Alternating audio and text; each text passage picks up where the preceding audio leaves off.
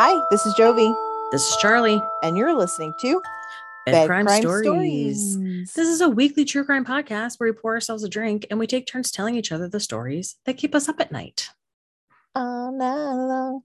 That'll never get old. I'm sorry. And it's so funny because I know we've done it a million times, but Well, you've every done time, it a million times. Yes, we have. No, you have. Oh, no, I have. No, you're right. You're right. I have.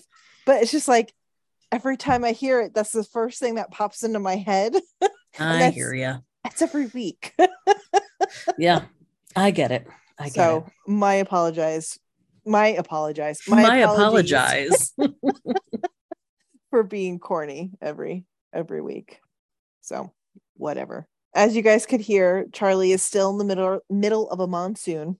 Yes, if you listen to last week's episode, we are recording it the same night we're recording tonight's episode, and I'm getting like destroyed by thunder up in here. So if you hear the rumbling, it's not our tumblies. Exactly. It's the thunder. And yes, I said tumblies on purpose. Yes. Then, I have a speech problem, but it wasn't that time. Not that time. All the other times maybe, but not that time. Yes, exactly. That's pretty much it. Okay. Yeah, because we went through that whole... We did. We had if you want to know what's been going on with us, you can listen to the beginning of last week's episode and then just come back to this week's episode. Yes. Because that's still what's going on with us. Yes. Nothing has changed within the last hour. Yes. Well, an hour for us, a week for you, but 7 days for you. Yeah. You get it. You get it. It's all right, though, man. You guys have to understand. I think I talked about it on last week's episode, right? Where this is a amateur operation. Yes. We're just doing our best here. We're doing our best podcast life. That's it. But with that being said, how about we jump into Charlie's bed crime story? And I am so excited to hear what she's doing, because she did text me and she's like, "You are gonna love my story." And I'm like, I wonder what it is. So please, Charlie, tell us your bed crime story and what you're doing. Okay. So I know I've said this before. There are times where I cannot think of something to write about. I have no idea. I have no idea what I'm going to write about. I get very, I just kind of lose my way and I don't know what it is I'm going to write about. And I don't know where in my brain, all of a sudden last night, this popped into my head and I'm like, oh no, it's time. I'm telling the story. It is time. And I know I've mentioned this person on the podcast before of saying I could talk for hours about this person. And I'm so excited. I know what you think it is. And I don't think it's what you think it is. It's not Jonestown. No, I was thinking something else, but okay. So maybe it is what you think it is. Yes. So I know I could say that I could talk for hours about this person. And that is true. I wrote 16 pages of notes for this episode. Ooh, yes. What is it? Tonight I am titling this episode Pop Star Ponzi, The Life and Crimes of Louis J. Pearlman. Yes. Yes. Oh my God. I am so excited. This is going to be a long episode, guys, because there's going to be a lot of Sidebar Nation. And I am so fucking stoked. There's so much to talk about. And personal stories to interject as well. And I'm so fucking excited. I've never been so happy to hear. I know. Okay. So my sources for this evening, an article from Vanity Fair, multiple articles from the Tampa Bay Times, formerly known as St. Petersburg Times, an article from the Hollywood Reporter, Wikipedia, of course, yes, and the best documentary, in my opinion, Boy Band Con, the Lou Pearlman story from YouTube Originals, produced by one Lance Bass. Yes. That was, it literally is the best documentary. I was so excited. Okay. Oh my God. Okay, let's do this. Let's do it. Okay. Oh, I'm so excited. Okay. Louis J. Pearlman was born June 19th, 1954 in Queens, New York, to Hy Pearlman, who ran a dry cleaning business, and Renee Pearlman, who was a school lunchroom aide and a homemaker. So according to childhood neighbors, Lou didn't fit in with the other kids in the neighborhood. So he grew up in the Mitchell Gardens apartments, which were 6-story brick apartment building in Flushing, Queens. And he had a reputation amongst his school-aged neighbors of being like a tall tale teller. So he was very often lying about his life, kind of lying to himself, and then in turn believing all the lies that he was telling people about himself. And he would tell his school friends that his first cousin was Art Garfunkel, who is one half of the famous folk duo Simon and Garfunkel. But of course, because he was such a liar, nobody believed him. Nobody thought that Art Garfunkel was actually his cousin. Well, lo and behold, Art Garfunkel was indeed Lou's first cousin. And Lou had told everybody, if you don't believe, show up to my bar mitzvah because he will be there. And he showed up as promised. Art Garfunkel was at 13-year-old Lou Pearlman's bar mitzvah. So he kind of took this as his really kind of the first lesson of his life, that if out of a gigantic web of lies, one teeny tiny nugget can be proven, or you can provide proof that it's true, you can get away with anything and almost anyone will believe what you say. So he would create these giant, of course we'll get into it, right? But he would create these giant lies. And if he could just get you to believe a teeny tiny little morsel of it, or if a teeny tiny little morsel of it was true, he knew that he can get you to believe the whole thing. And the reaction that his cousin Art Garfunkel received by coming to his bar mitzvah, and then by extension, the attention that he got for having a famous cousin, inspired, really kind of planted the seed in his interest in the music business. And then also this desire for fame and notoriety and being rich. Yeah. So very early on in life, Lou became passionate about blimps. So he had really one childhood friend. His name is Alan Gross. And Alan himself loved the air machines. He loved blimps. And he showed Lou the view out of the Gross family apartment window that overlooked the Flushing airport. And tethered there was the Goodyear blimp.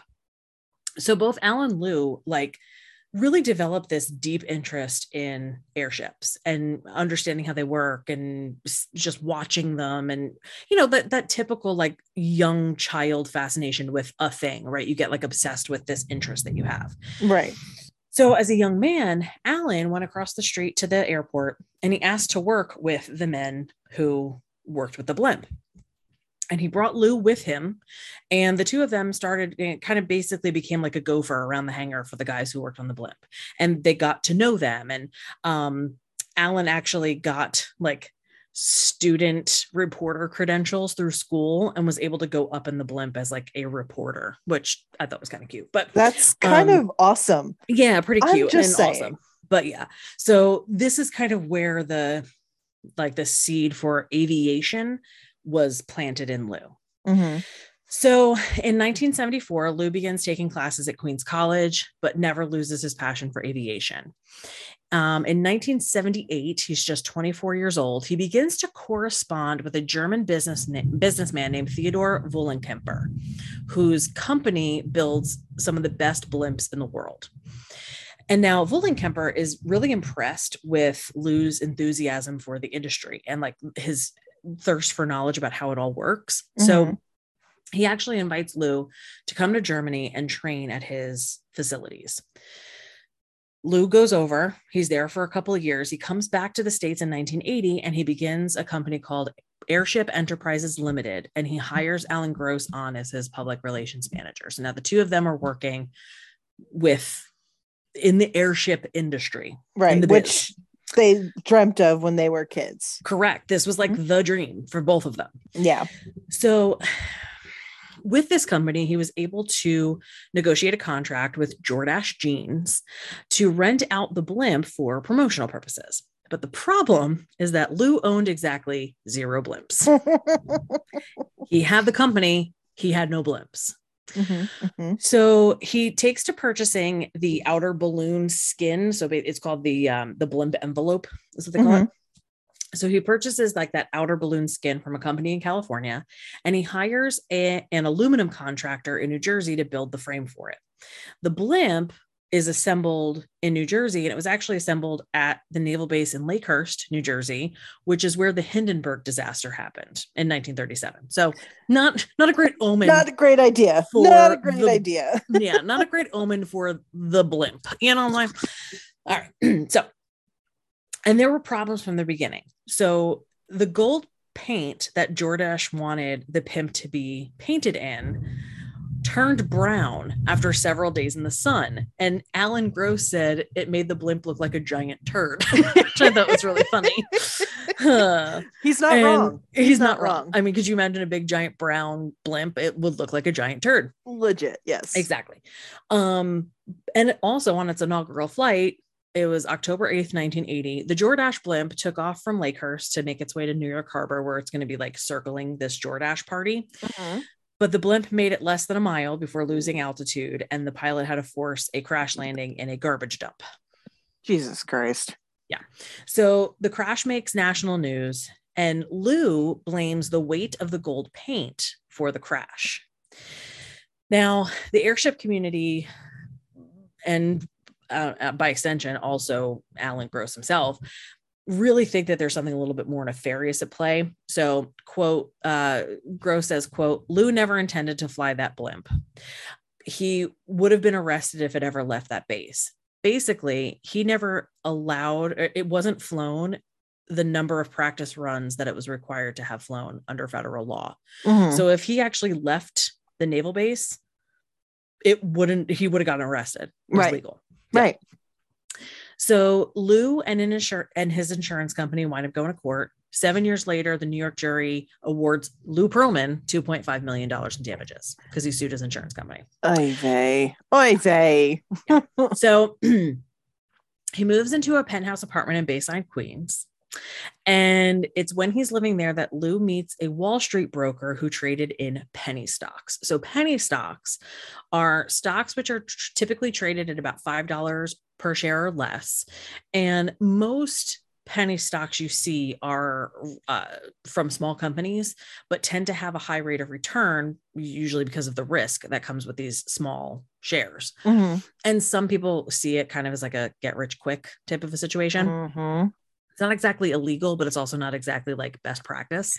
So basically what I'm hearing is this is perfect for Lou Pearlman. Yeah, exactly. I mean, it really just kind of fits the business model of what Lou Pearlman's trying to do here. Yeah. So the broker that he meets proposes to Lou a way that he can return back to the blimp business. So he tells Lou, why don't you go public? So Lou starts a new company called Airship International, and he manages to raise $3 million in capital from a 1985 public offering. So he goes public, sells shares, and winds up earning $3 million off of this public offering. And he uses the $3 million to purchase a 13-year-old blimp from his buddy Vollenkemper over in Germany. So, I mean, but it's legit though. He actually owns a blimp now. It's a functioning blimp. It's old, but it's a blimp. So Lou quickly secures a promotional contract with McDonald's. And with this McDonald's blimp in the air for most of the year, he's now able to rent office space on Fifth Avenue in New York. So he's really trying to present himself now as a man of means. He's using this money that he's making from these blimps to start flying himself around in a rented Learjet. And by 1989, he purchases a 6,000 square foot vacation home in an affluent neighborhood in Orlando. So speaking of Orlando, Lou now decides to relocate his business. So he takes Airship International to Florida in 1991. And it's once this move happens, he starts to get a large influx of new money. So he brings in new investors and new business partners. One of this new business partners that he meets is a 22-year-old British heir named Julian Bencher. And Julian meets Lou when Lou purchases a replacement blimp from a British company that Julian was trying to buy. So that's how they kind of got connected. Right. So Julian comes over, he tours the US facilities of Airship International, and he looks into the financial state of the company. And Julian buys into the business and he becomes its second largest shareholder. So now Lou has this business and he has it separated into two different divisions. He has the publicly traded Airship International, and he has a rapidly growing private company that he calls Transcontinental Airlines. So Transcontinental Airlines was an aircraft leasing business that Lou co-owned with Theodore Vollenkamper. Okay. Transcon Air was said at the time to operate more than 49 aircraft, including 14 727s, and also said to have had an annual revenue of upwards of $78 million. Good Lord. Yeah.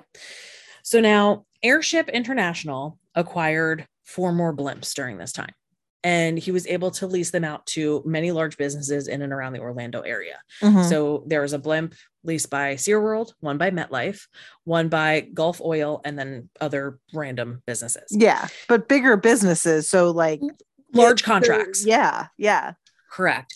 So, but to raise money for the purchases, Lou starts using this really like shady brokerage house out in Colorado to do 2 additional public offerings of Airship International to raise more money. And he raises about $17 million selling stock of Airship International to investors. Now, this firm out in Colorado is what's known on Wall Street as a boiler room, meaning that it pushes high risk stock, which is usually overpriced for what it is, to investors that don't understand how it works. In 1993, not long after this $17 million influx of cash through these public offerings that it facilitated for Lou, the firm called Chatfield Dean and Company was fined $2.4 million by the National Association of Securities Dealers for defrauding its investors. So again, also kind of on brand for knowing and working with Lou Pearlman. Yep. All right. So now Lou tells the story years later. And now this is quite a notorious story for anybody who is a boy band fan and knows anything about Lou Pearlman. Yeah. Lou tells the story in later years about when he finally decides he's going to enter the music business. And he tells the story about, it was the late 80s. And one of his charter planes was rented to fly the New Kids on the Block to several concert stops. During this negotiation, he was told by the band's manager that the New Kids grossed $100 million a year. And this stuck with him, right? So during this part of the early 90s, Julian Venture starts to notice that Lou is not showing the same level of passion for the blimp biz as he used to. So he says to Lou, he says, quote, "Lou, what is your dream? What do you really want to do?" And he said, the music business. He wanted to start a group like New Kids. I said, well, then let's do it. You put up half, I'll put up half. So Julian Venture, Lou Pearlman go halvesies, and they decide to go forth and boy band. Go forth and boy band. Yeah. So in 1992, Lou places an ad in the local newspaper and in the Florida Blue Sheets, which was a leaflet that would be circulated around specifically the greater Orlando area for musicians and entertainers. Hiring at Disney, hiring for Nickelodeon, hiring for Universal. So like performers would get these blue sheets. Yeah. And the ad he put out was for 5 young male singers to form a music group. So among the very first to reply was one Ms. Denise McLean, whose son AJ auditioned for Lou in his living room. So AJ McLean becomes the group's first signed member. Woohoo! Back in 1992. So dozens of teenage boys audition. And eventually in January 1993, Lou holds an open casting call at his blimp hangar in Kissimmee. After multiple auditions of different combinations of people with AJ kind of at the center, on April 20th, 1993, Brian Littrell, Nick Carter, Kevin Richardson, and Howie Dorough join AJ to become the Backstreet Boys. Woot woot. Woohoo. Now Lou is the one who came up with the name Backstreet Boys, right? So there is a flea market, or was a flea market in Orlando called Backstreet Flea Market, which apparently was kind of like a cool hangout for the teens, for cool teens in Orlando. Back in the day For the cool teens, they would hang out at the Backstreet Flea Market. So that's kind of where that name came from. So when people like make fun of Backstreet Boys, that's why. And it made sense. It made sense then. Okay. Yes, at the time. Not so much now. Not so much now. Correct. So the rest is music history. And the rest is also like my history and Jovi's history and the reason why we're friends. And honestly, kind of technically the reason why this podcast even exists is because of Big Papa and creating the Backstreet Boys. So, I mean, really, if it wasn't for Big Papa and the Five Men, we wouldn't literally be sitting here today. So big ups to the Backstreet Boys. And I guess by extension, even Louis J. Perlman. So he preaches to the group that they're all a family, and he urges the boys to call him Big Papa. Now, even though the Backstreet Boys would not find success in America until 1997, Lou really starts to kind of lose interest in his blimp biz. So, because he's spending like all of his time working with the Backstreet Boys and working in the music industry and trying to push them to success. So Airship International, by extension, winds up failing. The company posted a $2 million loss in 1992 and a $4 million loss in early 1994. And by late 1994, its stock had fallen to 13 cents a share, down from $6 a share. So like a steep drop. Of the 5 blimps that it had owned, only one was still flying in late 1994. So the SeaWorld blimp was dismantled after the park did not renew its lease with Lou. Another blimp was leased to promote the Pink Floyd tour of that time, but it was damaged in a windstorm. Another crashed in North Carolina, and yet another of his blimps was on its way to the U.S. Open tennis tournament in September of 1994 and crashed into a Long Island man's front yard. Which it's got to be the weirdest thing to find on your front lawn. Just throw that out there. Yeah. It's like, whoa, is that a blimp? Is that a fucking blimp on my yard? For real. For real.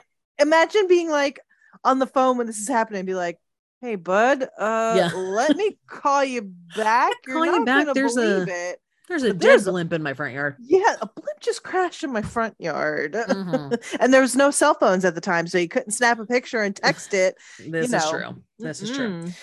So the final blimp nail in the final blimp coffin happened in 1995 when the lease on Lou's last blimp expired. So that is the end of Blimp Town, which is another boy band. I'm going to call it Blimp Town. Anyway, so Lou's investors were not actually that bothered by the failure of Airship International. And the reason why is because they were really excited about the music side of the business.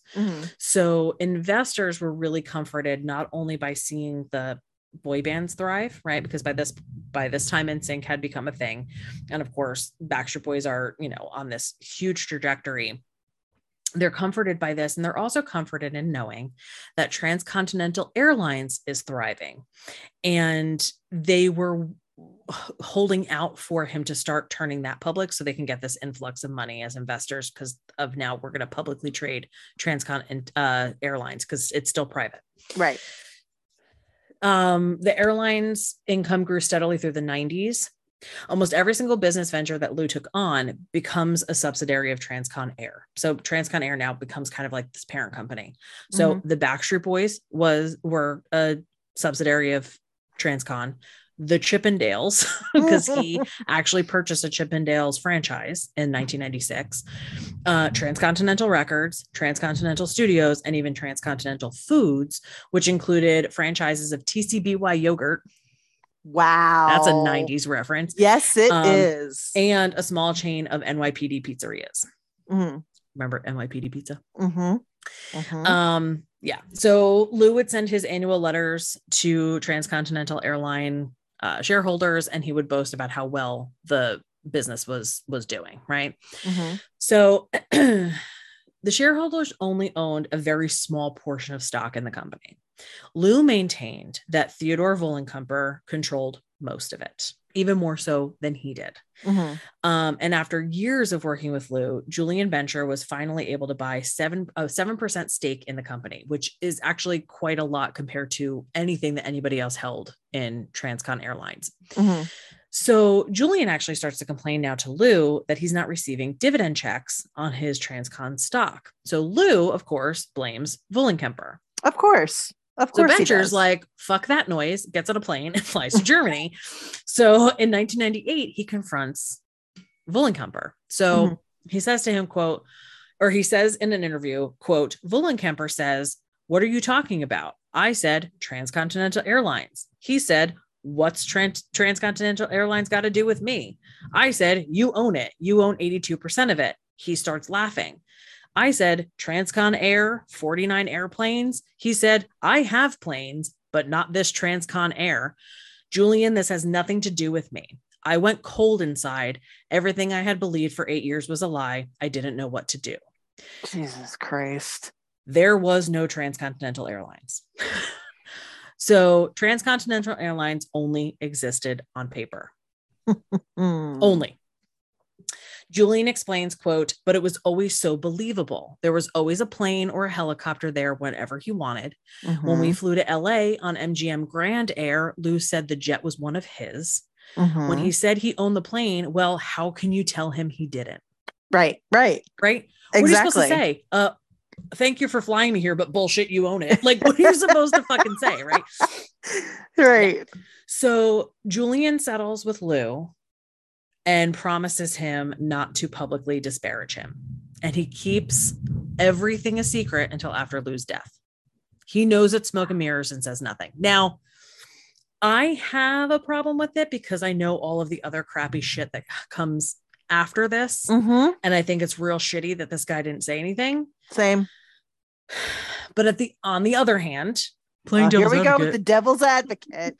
No, to lose the fuckhead here, right? Like lose the shyster. Yes. As shitty as it is that Julian didn't say anything, Lou is the one who did all of this crap. Oh, absolutely. You know what I'm saying? Absolutely. So yeah, like, should he have said something? Yeah, probably. But at the end of the day, it all comes down to the fact that Lou Pearlman was an asshole and swindled people out of millions of dollars. Correct. So, yeah. You know, yeah. Fine. So, your devil's advocate won this time. Thank you. Okay. So now our good friend Alan Gross, who I actually really love. If you watch the interview, he's just like the sweet guy. And I feel agree. for him, man. I really do. I want to hug him. And he him. was literally Lou's only friend. And it's heartbreaking what he did to him. Yep. So Alan Gross has photos of a 747 painted with the Transcontinental Airlines insignia landing at LaGuardia Airport.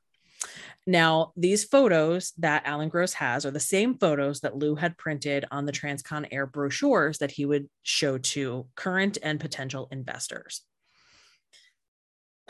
Gross says in the interview, quote, "Look closer. You notice you can't see the entire airplane. You can't see the tail numbers. You know why? Because that's where Lou is holding his fingers. It's a model. It's a model I built for him. Louis was using these fake pictures all the way back in the late 70s to try and raise money. Can you believe it? People thought it was all real." End quote. That's fucking sad. Awful. It is fucking awful. Sad. And apparently, Alan Gross didn't know that he had done this and put these on the brochures until like much later. Yeah. And it seems as though this model that he had built, that Alan Gross had built for him, like as a gift, like wrote Transcontinental on the side of it and like gave it to him as a gift. So he takes this model, drives his ass over to LaGuardia and stages these Polaroid pictures to make it look like an actual plane landing and taking off at LaGuardia. Yep. What a fuck. Like, what a fuck. I would like, honestly, I feel bad for Alan because he was literally kind of clueless. You know, he didn't know anything was going on until much after the fact. Correct. Because I'm sure if he knew that Lou had used his model plane and made it look real, he would have done something about it. You know, yeah. It breaks my heart awful. Because this poor Alan guy, he was just being a friend. And then this is what Lou does to him. Yep. All right. So from pretty much the very beginning of Lou's big successes in the music business, cracks in the foundation already began to show. And it really all started with Brian Littrell of the Backstreet Boys. who couldn't understand why he and the rest of the band were seeing so little income from their labors, right? So at this point, this is about 1997, end of 1997. Yes, they've only just started to hit it big in America, but they had been going strong since 1993, nonstop touring, European record sales through the roof, and they're seeing very, very little dough. Yeah. So Brian hires an attorney, or a group of attorneys, who calculate that while Lou has seen several $1 million in revenue since 1993, the 5 singers have collectively only received barely $300,000, which was about $12,000 per year per member. That is disgusting. Disgusting. Especially for everything that they did. And like Nick being as young as he was, it's like child labor laws. Yeah. So Brian sued solo in May of 1998. And then finally, the remaining 4 members of the band do join the suit. During the discovery process of the lawsuit, so when they're gathering the documents to present in court, it was learned that Lou famously was paying himself as the 6th member of the band. And this becomes like a legendary clause in almost every single one of, actually, from what I understand, every single one of Lou's music contracts.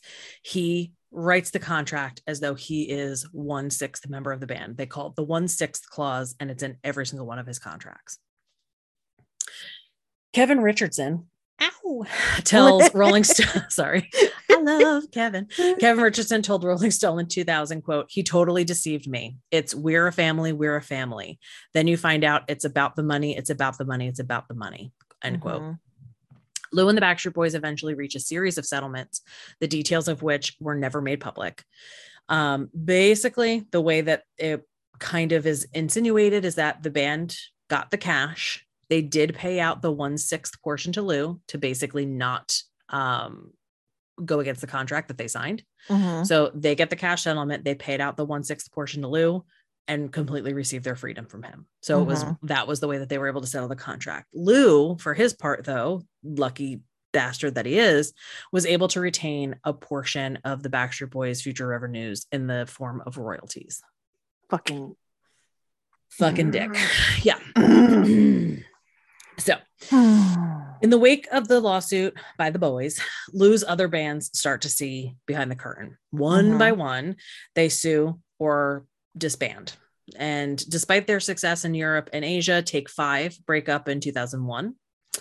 After 2 top 10 singles, LFO also breaks up. LFO. And his second biggest loss came when NSYNC broke free. The group members sued, settled, and broke all ties with Perlman in 1999. So only a year after the boys did. Yeah, because they were like, well, shit, they had the right idea. We followed in their footsteps and, became a boy band because the Backstreet Boys are the best. So obviously, we're going to be like, you know what? We want to be even more like the Backstreet Boys because they're really smart and we want to piece the fuck out of this bitch. Oh, show. More lawsuits come when the Backstreet Boys' first managers, Jeannie Williams and Sybil Hall, also sue Lou Pearlman. He winds up running up a $15 million bill in legal fees with his lawyer, Jay Cheney Mason, who is notorious in Central Florida within his own right, having not only representing Lou Pearlman, but he also represented Florida mafia boss named Harlan Blackburn and human garbage receptacle Casey Anthony. Yeah. So, Yeah. So he's a winner. These are the people that Lou Pearlman are hiring, are the same people that Casey Anthony are hiring. So let's talk about the trash we're talking about here. Okay. But even with all the lawsuits and all the legal fees, Lou was still flush with cash. Sorry, little John Raphael for you. Yes. Okay. He was still flush with cash. Okay. Because he retained these royalty interests in not only the Backstreet Boys music, but also with NSYNC. As part of these settlements. And he used this lucrative income to buy a 12,000 square foot mansion in Windermere, Florida, along with, you ready for this? 2 condos in Orlando, a waterfront condo in Clearwater, Florida, 2 Las Vegas penthouses, a house in Hollywood, and an apartment in Manhattan. But why? And he also had at least 2 Rolls Royces. Oh my God. I can't. Like, you know what? I understand this has very, I understand you want a home and like, let's say a summer home. Cool. Yeah. But why? The only thing I can say is at least it's kind of like laundering his fraudulent money because you figure real estate is a legit investment. Yeah. So you're taking these fraudulent funds and you're purchasing this real estate that you can then turn into legitimate funds. That's true. I didn't think about that. Now that makes all you gotta think like world. You got to think like a fraudster. You know, you got to get in the minds of these fuckers. You know what I'm saying? Yeah, I guess you're right. And also on top of all of this, right, on top of all of these lawsuits, Lou continued to sign new artists. Most notably is the fact that he started making the band, the reality show, and signed O-Town. And it's like, you knew what was happening. You still signed a contract with this man. And you watch the interviews on the Boy Band Con, and they're like, we just also knew he would make us stars. Yeah. Like, it's crazy. He also signed Aaron Carter, which well, that could be a whole other episode. Exactly. But like the thing is with O-Town is like they said they knew they were just looking to at least get their foot in the door, at least get started, and then they were probably thinking, you know what, we'll just do the same thing that the Backstreet Boys and NSYNC did and leave. And just peace out. And there was one now I can't remember his name and now I feel bad. He was in one of the other smaller, he might have been was he in Take That? I don't remember. He was in one of the other bands. And when he first got his contract, of course, this is post NSYNC, post Backstreet, post all of these lawsuits. He gets his contract, shows it to his manager, and his manager goes, "It's an awful contract, but it's a contract. Yeah. It's a crappy record deal, but it's a record deal." And how often those things come along, right? Yeah. So this is kind of what you're working with here. Yeah. It's kind of like the thing of you have to start somewhere. Correct. So you have it here in front of you. Just do it. Mm-hmm. Speaking of which, in September of 2002, I almost said 2022. That's this year. That's this year. It's now September of 2022, and that makes no sense. In September of 2002, so 20 years ago. Wow. I know, and it also seems so much longer ago than that. It does. It doesn't. It doesn't seem only 20 years ago. No. So anyway. No. In September of 2002, Lou purchases an internet-based talent company, Options Talent Group, which was formerly known as eModel and Studio 58. The company goes through several more name changes, including, of course, Transcontinental Talent. Mm-hmm. He also eventually calls it Web Style Network, Fashion Rock, Talent Rock. There's all these different names that it falls under. All these different kinds of rocks. All these different types of rocks. But regardless of the name, all of these businesses are an incarnation of a business model used by founder Ayman Difrawi, who himself is a convicted con artist who, like, again, let's look at the people who are around this man and figure out all these terrible things he's doing. For real. Yeah. And Difrawi played a principal role in running Options Talent Group and all of the later businesses. Mm-hmm. The companies received tons of negative press coverage, ranging from like the least bit of just being questions about the business practices. Yeah. All the way up to outright declarations of them being a scam. Yeah. Now I'm going to tell you guys a personal story. I'm going to tell you guys a personal story before I continue the story. So when I was in high school, I sing, right? I'm a singer. And I enjoy singing. Yes, she does. And when I was in high school, friends of mine and I would go to a local coffee shop on Mondays and do karaoke. And one Monday night, we were told by one of the servers at the bar at the coffee house that there was a talent scout at the coffee house. And we were like fucking stoked. We're like, this is it. This is our big break. This is it. We're all famous. We're all famous. Mm-hmm. This is just happening. We just know it. This is it. So I get up there and I do like my best rendition of I Want to Love You Forever by Jessica Simpson. And I walk out of that coffee shop with a Transcontinental Talent business card from the talent agent at the coffee shop. So I got a business card, and so did a male friend of mine because he was the dancer. Okay. So the two of us get a card. We're so fucking excited that we now can go and audition. And the whole thing was an opportunity to audition for Transcontinental Talent. we're so fucking stoked. And again, think of when we're talking about here. We knew what happened with Lou Pearlman. And still, we were just like, this is it, man. We're going to be rich and famous. This is when it's happening right now. Anyway, so we go to this like empty store, like office building in Freehold, New Jersey. And they basically like rented out these office buildings, and it was like empty cubicles. And then like they had one room where you could sing. It was so shady, so fucking shady. That should have been a red flag. That should have been a big old red flag. Seriously, what? So 2002, how old was it? 18? 18-year-old was like, oh no, this is happening. We're getting rich. We're getting rich today. Right. So I got right 2002. Is that when I turned 18? Yeah. No. We graduated high school in 01, turned 18 in 01. I was 19. So 19-year-olds like, this is happening. I'm getting rich like now. Right. Now skis. Right. So you go in, take pictures, right? They take a whole bunch of pictures of you, and then you get split into these different rooms depending on what your talent is. So I went into like the singer room and I sang Reflections by Christina Aguilera to this group of people. And then the male friend went with like the dancers models. He went with them. And 2, 3, 4 days later, I get a phone call at my house from some chick from Transcontinental Talent. Lou Pearlman himself saw my video and he wants to sign me. He wants to make me a client of Transcontinental Talent, and I'm going to be a star. All I need to do is give them $1,000. And this $1,000 is going to pay for headshots and the opportunity to be placed on their website. So talent, like people who are trying to hire people for like commercials and shit, can go on this website and hire you from the website. So they like don't do anything for you. They literally like take headshots, put your ass on a website and hope for the best. But also too, this is basically him swindling more money from people that like $1,000 at a time. Yes. Yep. And that adds up.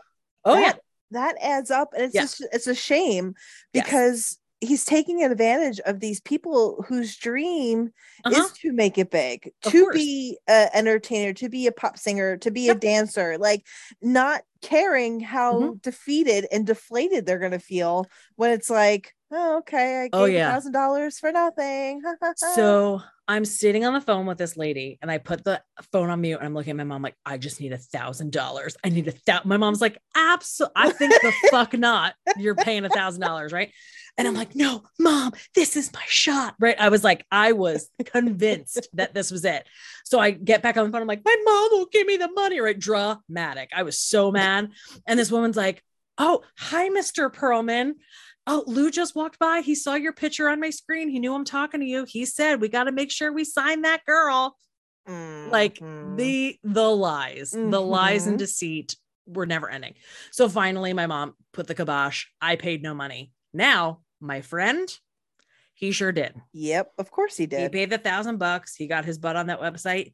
And as far as I know and can remember, literally zero things happen with it. Yep. I think you get put on the website for, I wanted to say a year, maybe it was like either a year to 3 years. There was a time period that you're put on the website for, and you either get picked or you don't.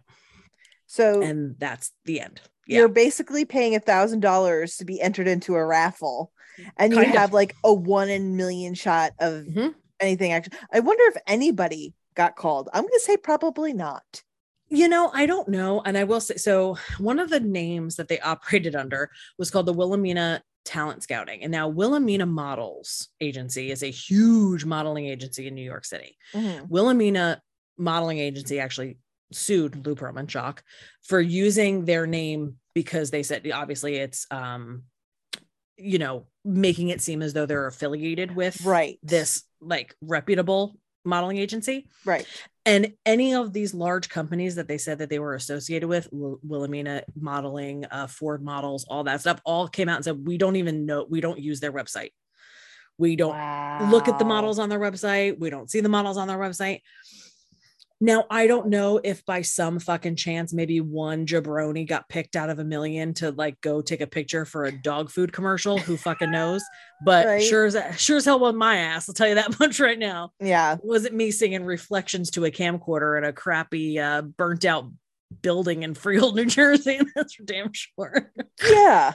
Wow. So And then, that's my brush with Transcontinental Talent Company. That's crazy. That's absolutely fucking crazy. I remember when that all first happened too. Oh, yeah, but man. like, holy shit. And Yeah. I'm sorry, now thinking about this in retrospect, the woman that called you, she's kind of a skis too for like playing into it. So I actually read an article, it was one of the Tampa Bay Times articles or St. Pete Times articles, that's now Tampa Bay Times, where they interviewed people who worked for the agency, and they're like, oh no, it was dirty. Like, you beg, borrowed, and stealed, and they got commissions off of whoever they signed. So of course they're just trying to make their money. Yeah, I guess so, but I don't know. Shiesty. That is shiesty. And like, I don't know about you. Like, if I'm working somewhere and I don't agree with how things are handled, I'm like, agreed. I don't care how good the money is. I can't do this knowing that this is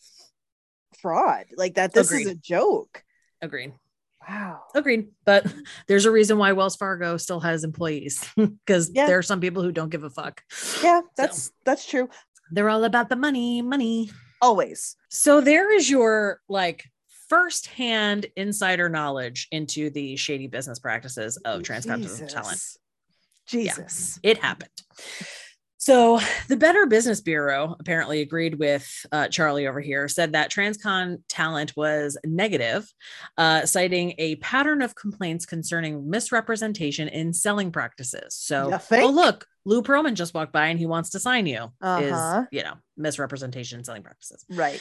The New York State Consumer Protection Board issued an alert naming it the largest example they have found of a photo mill scam. Photo mill. Boy. Let's put your photos on a website and see if anybody picks it up. San Francisco Labor Commission declared Transcon Talent in violation of California law, and several state agencies were reported to be investigating the company. In Florida, around 2,000 complaints were filed with the then Attorney General and the Better Business Bureau. And an investigation was launched by Assistant Attorney General Dowd, but there wound up being like a change of the guard, and a new appointed AG, assistant AG came in, and he was unable to, quote, find any substantial violations. Really? Money, he was in on it. Yeah, he was in on it. So no charges were filed in Florida.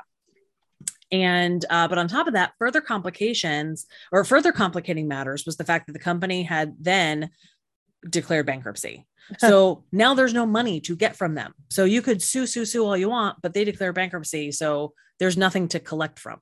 Right. You know? All right. So even after all of these lawsuits and all the failings and all the business misrepresentation, Lou remained like the golden boy of Orlando, Florida. Of course he did. Of course. And he was given a key to the city, and he was named an honorary sheriff's deputy. In 2003, so again, after all this shit, he used this like goodwill with the state, with the town, to strike a deal with city council to assume control of the Church Street Station complex, which was this area where there was all these like rundown historic buildings in downtown Orlando. And he promised to refurbish the complex and bring in 500 new jobs. So he relocates all of his business operations there.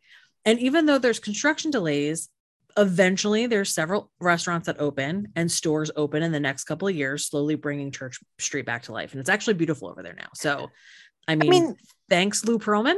I get like you did one good thing. You right. Dick. Well, besides putting together the Backstreet Boys, but like, well, yeah, it's true.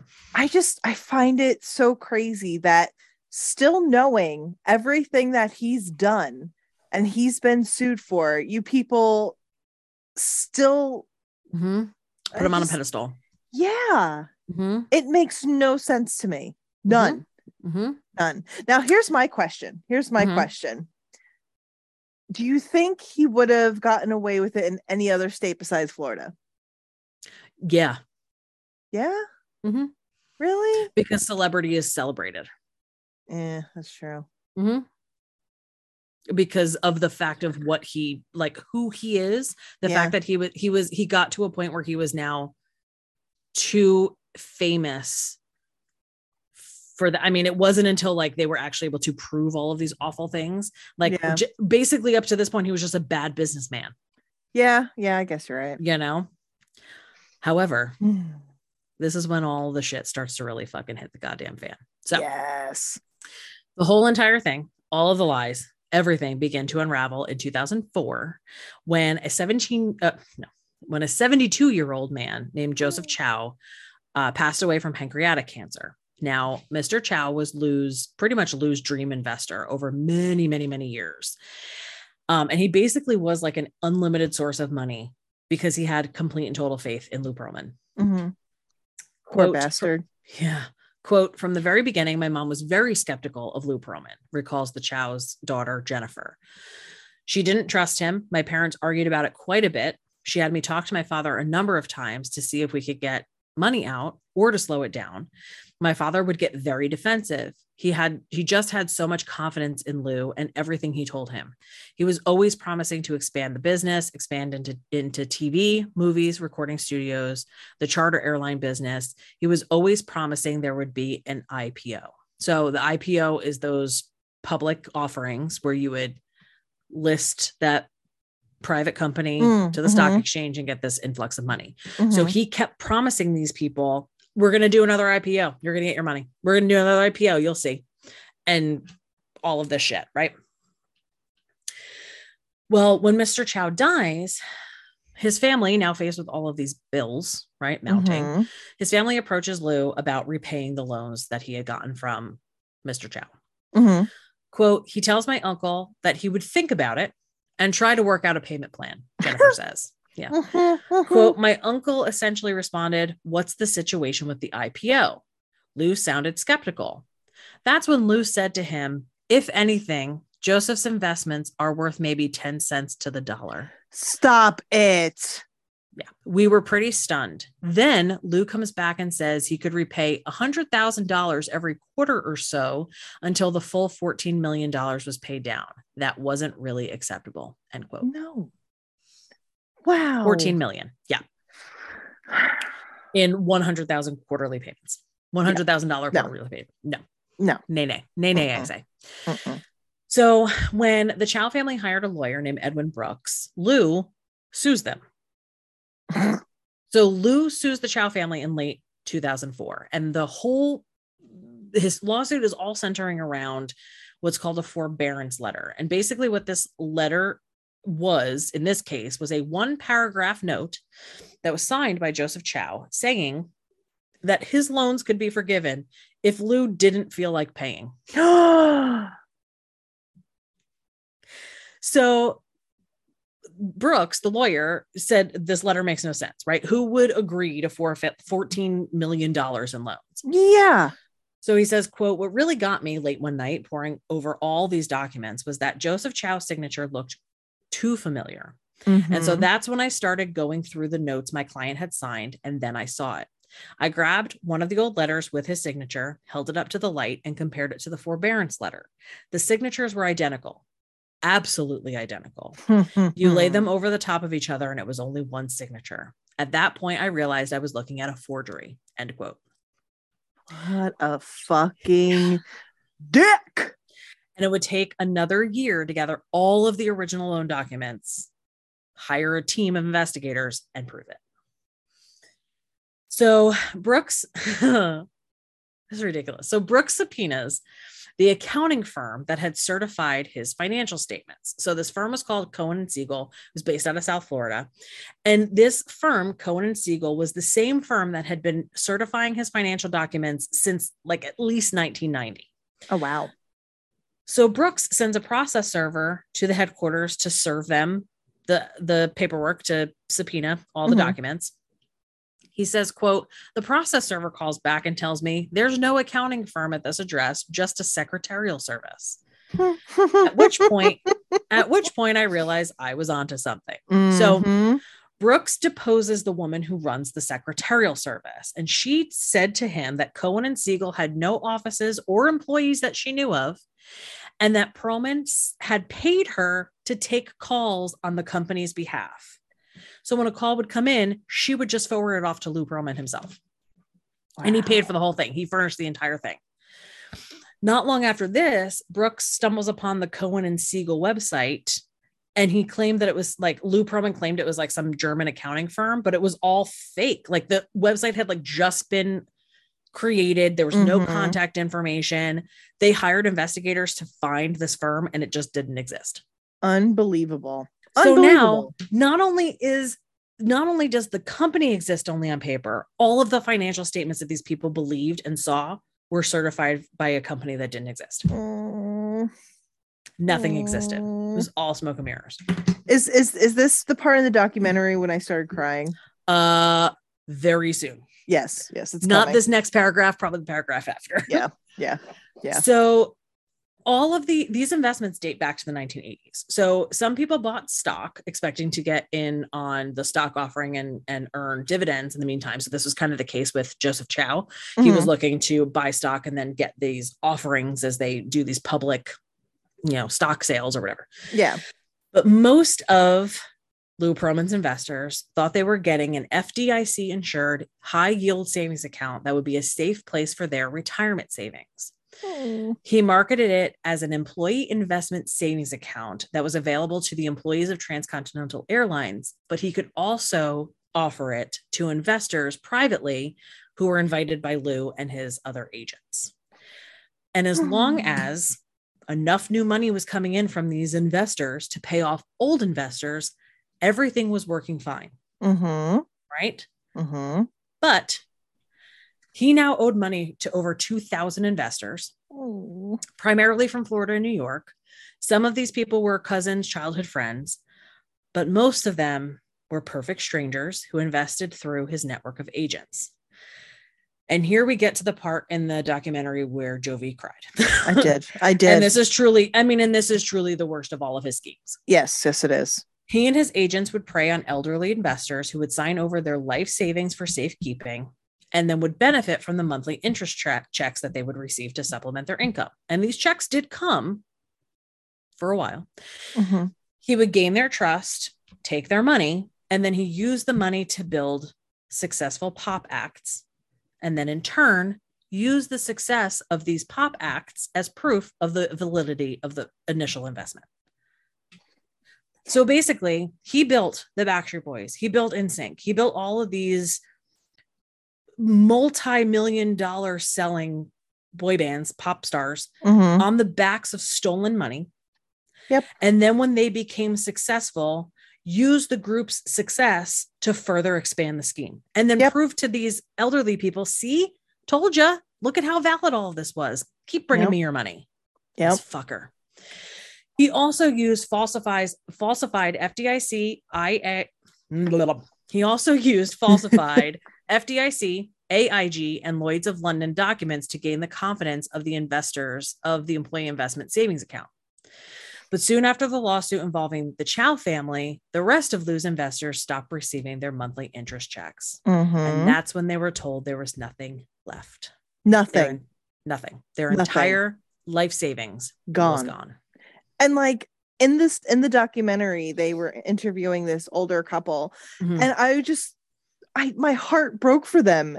Yeah. It's imagine getting like, all right, so you invested and you're getting these checks and everything's going great. And then all of a sudden you're told that everything you have is completely gone. And you were unfortunately part of this scam. Like, that's devastating. Yep.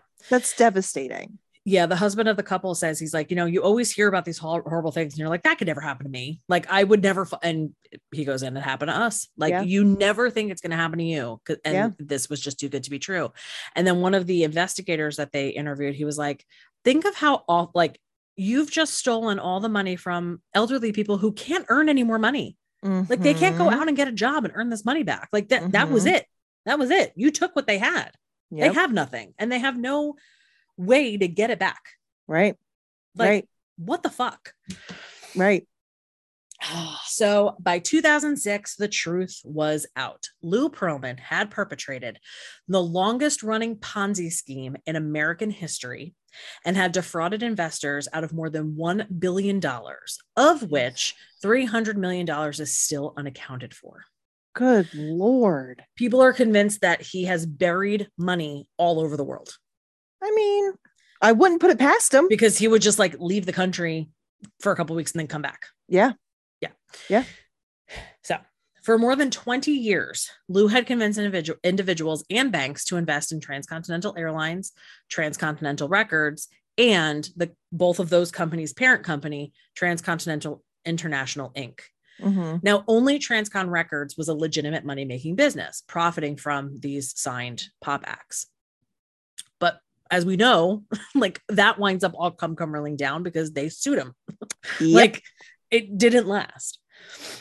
In mid-February 2007, the FBI raided Lou's Orlando mansion, removing cartons of documents, and they interviewed his assistant as well. At the same time that this raid was happening at the mansion, an investigator named Jerry McHale gained access to Lou's office computers, and the enormity of the scheme was finally all unraveling. He was finally able to see like just how fucking bad it was. McHale identified $317 million in missing money that was supposed to be in Transcon's employee investment savings accounts. So the accounts for the elderly people. Right. And he found evidence of the $156 million in vanished bank loans. Damn. Yeah. McHale seized and sold Lou's remaining real estate and his last functioning business, which was Talent Rock. And all of this sold for like pennies on the dollar, next to nothing. Basically wound up just giving it away. Yeah.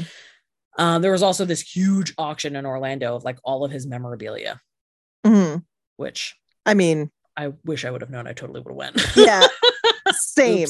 Like literally like Same. a Backstreet Boys Millennium Platinum record was sold. Like could you imagine having that in your living room being like, look what I have? Especially it could be like the Backstreet Boys have the exact same one. I know. Oh my God. That would have been so awesome. Damn it. It's not that far of a drive. No. I mean, and it wasn't that long ago. I should have went. I was here. I was living down here by then. I would have flew down here and went with you. What a moron. Anyway, so what an idiot. So McHale received an anonymous tip that Lou was attempting to transfer $250,000 from an account at the Bank of New York to where he was in Germany. But McHale managed to get the money frozen before it left the United States. Thank God. Yeah. By the time McHale finalized the investigation against Lou Pearlman in April 2007, Lou had not been seen for 6 weeks. So there were reports that he had been seen in Israel, in Belarus, and Brazil. But it wasn't until June 9th, 2007, when Thorsten Iborg, a 32-year-old computer programmer from Germany, checked into the 5-star Westin resort on the Indonesian island of Bali to vacation with his wife. So after a couple of days at the resort, Iborg noticed a man on the terrace who looked familiar. He was very pale. He was a chubby white man. You could tell he was an American man. He's like, he looks really familiar. Well, back in Germany, Iborg had seen a news story about everything going on. Right. And he was certain that the man sitting here in Bali was Lou Pearlman. So later he finds himself sitting right next to him in the internet cafe at the hotel. And he's like, oh no, this is the gang. This is the gang. So at breakfast on June 14th, Iborg was able to like secretly snap a photo of him, and he uploaded the photo and emailed it to a woman named Helen Huntley, who was a reporter from the Tampa Bay area. She had written a number of articles. She was the one who wrote all of the St. Pete Times articles that I found, Tampa Times. And she also had a blog about Lou Pearlman and all of the complaints against him. So she was like the go-to leading expert on Lou Pearlmanisms in Florida. Right.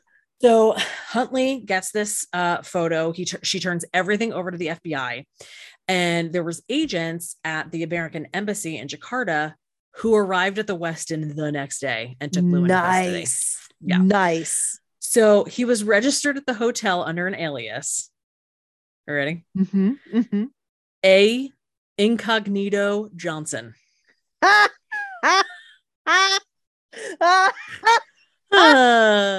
What an idiot. What an idiot. So oh my God, I can't. What an idiot. I know. So he had stamps in his passport showing he had spent time in Panama before he went to Bali. US Marshals fly him to Guam, And he stayed in a jail in Guam for nearly a month before they returned him back to Orlando in mid-July. They could have just fucking left him there. It was just like in Guam, just like rotting in a jail cell. And then they brought Bye.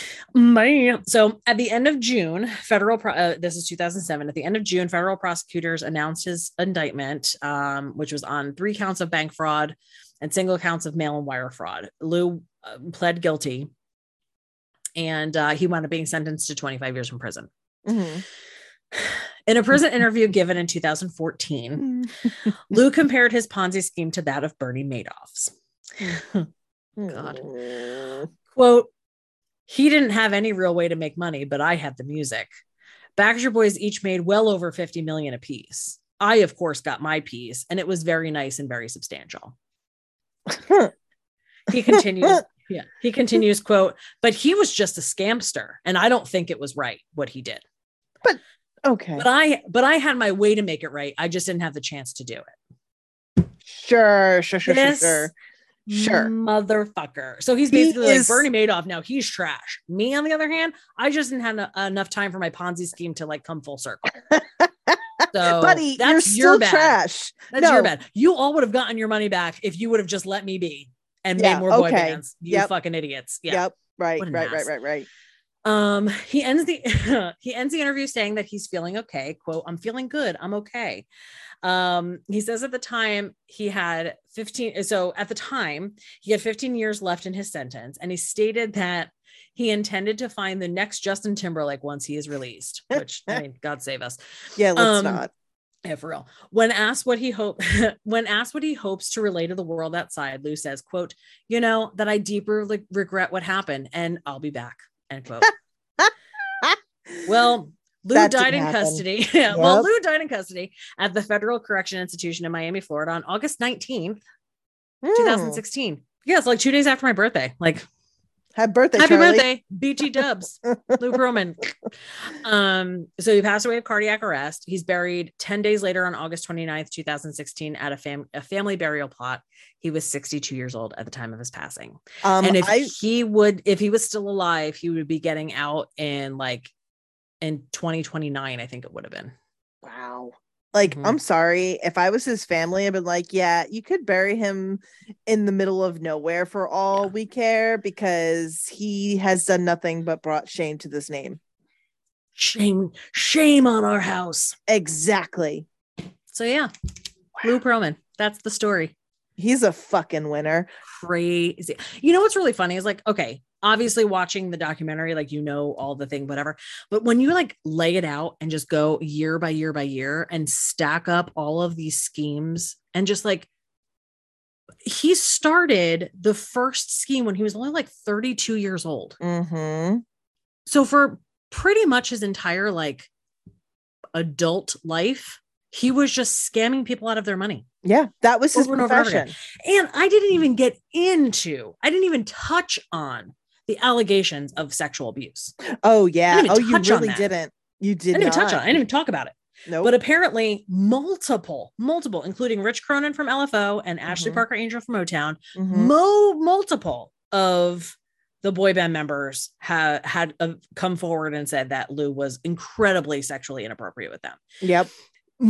In most of the interviews that I was reading, in the articles that I found, nobody ever came right out and said that he like raped them or molested them, or there was never any discussion about like an outright assault, but he was definitely like a fucking sexual predator. Yeah. It was in the Backstreet Boys. Yeah, it was in the Backstreet Boys documentary that they showed them porn when they were underage. Yep. I mean, he was incredibly inappropriate. Yep. One of the girls from Innocence who's interviewed, Nikki DeLoach, she's interviewed in the YouTube documentary. He had a tanning bed on the property and he had a camera in the room, so he would videotape the girls getting undressed, going in the tanning bed, and then show it to all the boy band members, because he was like cool. Like, it's just so, well, yeah, maybe he didn't outright sexually assault any of these boys. He violated them and was a sexual predator, and I like big time. He's fucking trash. Yeah, unless you ask Aaron Carter, because he will vehemently deny it. Well, yes.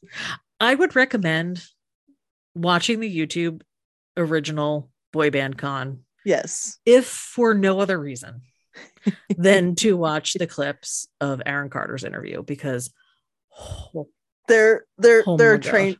They're bad. Like, they're bad. I wish he was better. It's Me too. so sad to me. Me too. It's so sad to me. Me too. Mm. God damn. Damn. Wow. But yeah. Fucking Lou Pearlman. Lou Pearlman. Fucking Lou Pearlman. Like, Fucking honestly, Lou Pearlman. if it, and like, look, I realized that if it wasn't for him, we wouldn't have the Backstreet Boys. Correct. Like, we would have maybe them as solo artists. Like, I could see some of them becoming big on their own. However, the only thing that, like, I hate to even say this, like, I hate to say that I'm grateful to him for, because whatever, but I'm grateful that he had the idea to do this. Yeah. So that the Backstreet Boys came into our lives. I really think that had he not put together the band, I think the only two you ever would have known who they were AJ and Nick.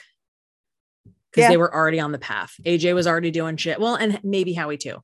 But AJ was already doing stuff. He was already performing. He was already looking for his shot. Nick was already auditioning for Mickey Mouse Club.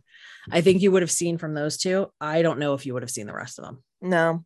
I mean, I have a feeling. Maybe Brian with like Christian gospel music. Yeah. Yeah. Well, we wouldn't know. No, we wouldn't know. Gospel music. I'd be like, oh, hey, he's hot, but that's like, all. Hey, that's the guy with the nostrils, right? Leave his nostrils alone. Leave his gigantically squared head. Oh, Brian. Funny story about well, it's going to be hard to demonstrate when you can't see me, but Brian's my favorite Backstreet Boy, and he does have very flary nostrils. Very flary. If you don't know who he is, Google him. He's a very handsome man with a square jawline that is to die for. You could literally cut glass with his jaw. Literally, it's beautiful. It's a 90-degree angle on either side of his face. Yes, and especially when he has that scruff going. Okay, we're not gonna get into that conversation. Anyhow, but anyway, yeah, he has flary nostrils. So my cousin would always tease me, and he would walk over to me and like flare his nostrils out and like hold out his nose and be like, he would say some kind of like something. He'd be like, "Oh, I'm Brian for the Backstreet Boys," and I'm like, "You're fucking dumb. You're dumb. You're dumb." And I know Charlie has witnessed this. So I have. He's but Brian, he's a special breed. Yeah. Lou Pearlman. Oh, I am so excited. I want to try and convince my sister. So my sister, back in the heyday of the boy bands, my sister went to the Menlo Park Mall. I think it was Menlo Park Mall in New Jersey, because I think it was Youngstown. I don't remember. It was one of those like random boy bands. I think it was Youngstown. Yeah. I remember her telling the story. Yeah. Was performing at the mall. So she went with her friend. They were outside like in line, and Lou Pearlman walked past her, and she has a picture. It's my favorite thing in the world. He's behind her on the phone, like not even looking at her, and she's standing in front of him with her hand out, like like saying hi. It's the funniest thing. She's like so excited. She's standing in front of Lou Pearlman, and he's like behind her on the phone. She had that picture framed on her nightstand in her bedroom the entire time until we moved to Florida. And I think it was more because of like the humor. It wasn't because like, oh my God, Lou Pearlman, he's so great. It was because of the humor of it, of like, wow, this is what happened. So yeah. Oh my God. I remember. Yep. Good times. I remember seeing that picture. Good picture. It's classic. It's a classic, classic picture from our childhood. Yes. That and the photograph of my mom sitting on Joey Fatone's dad's lap. Yeah. Weird. That was a weird memory. weird memory. Thanks. I'm gonna write that down. It's the next thing I want to talk about in therapy. Yeah. I don't think I brought that up yet. that is definitely something. Definitely something. It was something. It definitely was something. Yeah. Oh boy. All right. Well, that's my story, and I'm sticking to it. So that's the saga of Lou Pearlman. Thank you, Charlie, for telling that story. And you are absolutely correct. I was so excited that you decided to do the trash bags story. With that being said, Well, actually, before I do the outro, please, please, please watch Boy Band Con on YouTube. It's so good. It really is. Even if you weren't good. a boy band fan, even if like it wasn't your thing, it is just such a good documentary. It kind of opens your eyes to what they went through. And who knows, there could be another Lou Pearlman out there that we don't know of. We don't know yet. So for sure. And I also recommend watching the Backstreet Boys documentary, Show 'Em What You're Made Of, because even if you are not a Backstreet Boys fan, while the Boy Band Con goes into, it's specifically about Lou Pearlman and and it goes beyond the boy band stuff. It like talks about more like the Ponzi scheme shit as well. The Backstreet Boys documentary, Show 'Em What You're Made Of, it's really very personal to them about what they went through. And it's definitely a very interesting glimpse into how they dealt with everything and what happened to them. So it really is. And it's also a really great documentary. And you get to see Nick Carter and Brian Littrell in a screaming match, and it's just pure entertainment. It's wonderful. And Kevin Richardson laughing at them. Yes, it's wonderful. It's honestly, Kevin Richardson is the best Backstreet Boy. Like, Charlie agrees. if you could get Kevin angry, you're a bad person, because this man has the patience of a saint. Yeah, like he put up with a lot of shit. So when he eventually freaked out on AJ, just go love Kevin Richardson. If you don't take anything away from that, from Show Me What You're Made Of, besides loving Kevin Richardson, that's good. That's fine. Yeah. Though I will fight you because I love him more. Yes, Charlie will fight you because I love him more. Yes, but he's a wonderful, wonderful man. Wonderful man. Yeah. Okay. All right. Go ahead. You can do. We could talk about the Backstreet Boys all day. Maybe we should do an episode where we talk about the Backstreet Boys all day. Sure. Why not? It's a very special episode about the Backstreet Boys. What's the crime? How much we love the Backstreet Boys. That's the crime. How much money I've spent. How much money I've spent on the Backstreet Boys. That's the crime. No, or they said they'd never break our hearts. And guess what? They did. They did. I don't know how, but they did. They did. Well, Kevin broke my heart when he left the band. Yeah, that's true. Well, he didn't technically leave. And then he mended it. Now it's better. He took a leave of absence for his family. Which and I could respect that. Yeah, I guess it's fine. Anyway, before Charlie goes on a rant about that, yes. Yeah. If you know of other trash bags like Lou Pearlman and you want us to exploit them on our podcast, you could send your suggestion to bedcrimestories@gmail.com. No, you can't. It's bedcrimestoriespod@gmail.com. Don't send it to the first one. Send it to the second one. I swear to God. Every time. You think I know by now? Okay, so send it to bedcrimestoriespod@gmail.com, and you could slide into our DMs on Instagram, Bedcrime Stories. Yes, and Twitter, but don't do that. Just stick with Twitter. Instagram. Twitter, but not Twitter. Twitter, but not Twitter. Please like, rate, review, subscribe. Tell a friend. You tell your friends how awesome we are, because we are. Tell your friends how awesome the Backstreet Boys are. Yes. Because you know what? You're going to be like, the Backstreet Boys are awesome. Charlie and Jovi think the Backstreet Boys are awesome. And guess what? Then we'll become best friends, all of us. It's like the transitive property. If A equals B and B equals C, then A equals C.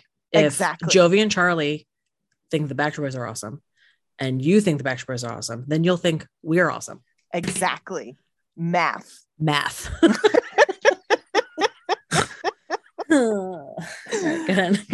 is why we don't leave the house. Even to see each other. That's why we Zoom now, because we can't even be in the same room. Because nothing gets done. Be kind to one another. Yes. You don't Show know them what you're made of. And yes, exactly. Show them what you're made of. Show them the kindness you're made of. And don't forget, what makes you different makes you beautiful. These are just some life lessons that you can learn from Backstreet Boys, by the way. Yes, it is. You never know what somebody's going through. They could just need a kind word or a duck on their Jeep to make their day. So just be nice. Be cool. Be cool. Just be cool, man. Just be cool. Don't be like Lou Pearlman. Don't steal people's money. Don't steal the poor old people's money. Like, for real. That's just okay. Moving on. Mm-hmm. Thank you guys, as always, for listening and dealing with our banter and ridiculousness. We do love you. We appreciate every single one of you. Next week is a very special episode. It is our 100th episode, and we're super excited about it. Yes, it is. Yay. You better put on your true crime seatbelts because it's gonna be a bumpy ride. Again, another reason why we don't leave the house. Have a good rest of your day, night, whatever time it may be where you're listening. We'll see you all next week. But until then, sweet dreams are made of these. Dumb.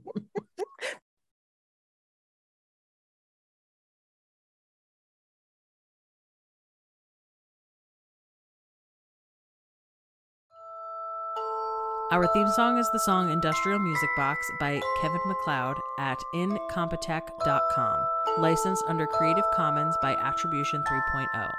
creativecommons.org/licenses/by/3.0.